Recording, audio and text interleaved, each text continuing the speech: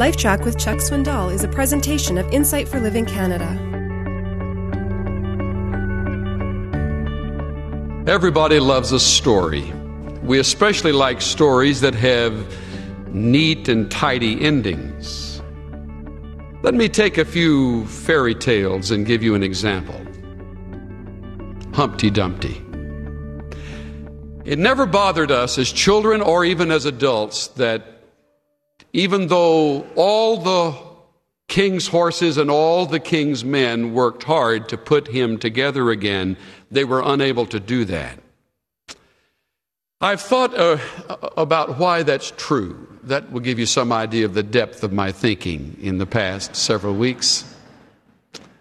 Part of the reason I think that's true is because nobody pushed him. That would have been unfair. And because great effort was given to put him together again and patch him up, but to no avail. So even though it wasn't possible to put him back like he was, we live with the sad ending because it's nevertheless just. Great effort was expended on his behalf to no avail. Take Cinderella. This lovely young woman raised in a cruel and unfair home.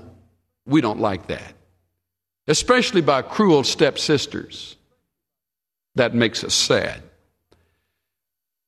But we can understand when she goes to the ball that at about midnight, this carriage that she's traveling in turns into a pumpkin. She was warned about that, so that's just. What we would not have been able to live with is that somehow one of the cruel stepsisters would have gotten the glass slipper. We wouldn't have felt that everybody lived happily ever after, because it wasn't just. On her foot belonged the glass slipper, because that is at least poetic justice. I've thought as a little boy about enjoying the tales of Robin Hood. And you remember Robin Hood, the one who took from those who had too much to give to those who didn't have enough. That's okay. We have to push at the, right and wrong of that a little bit, but that's all right, because after all, where the goods wound up was a better place than where they would have ended. And so we're pleased to go through the adventurous intrigue of the stories of Robin Hood. What we would not have appreciated is to know that he was a con man, and that he had somehow a bank in Switzerland where all the things wound up, and he was really ripping off the peasants rather than providing for them. I felt helpless like many of you did when I was watching the news this past week, and I looked at the mother of a once beautiful 9-year-old daughter whose life had been brutally snuffed out by a man who had first abused her and then bludgeoned her to death. And I watched the tears flow from the mother's face as she pled with the jury to somehow bring about justice and have the man go to the gas chamber. They chose for life in prison. And the news flashed to another story, but my mind stayed on that one because the story didn't end right. Sad endings we can handle.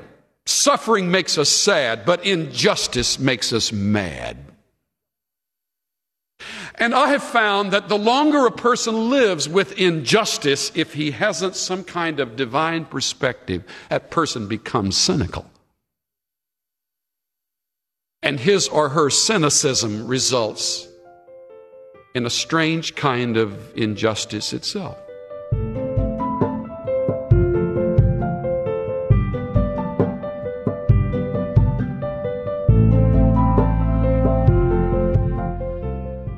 One day, God will judge all people for the injustices that are done. But for now, God is patient with us, and so the injustice on earth will continue.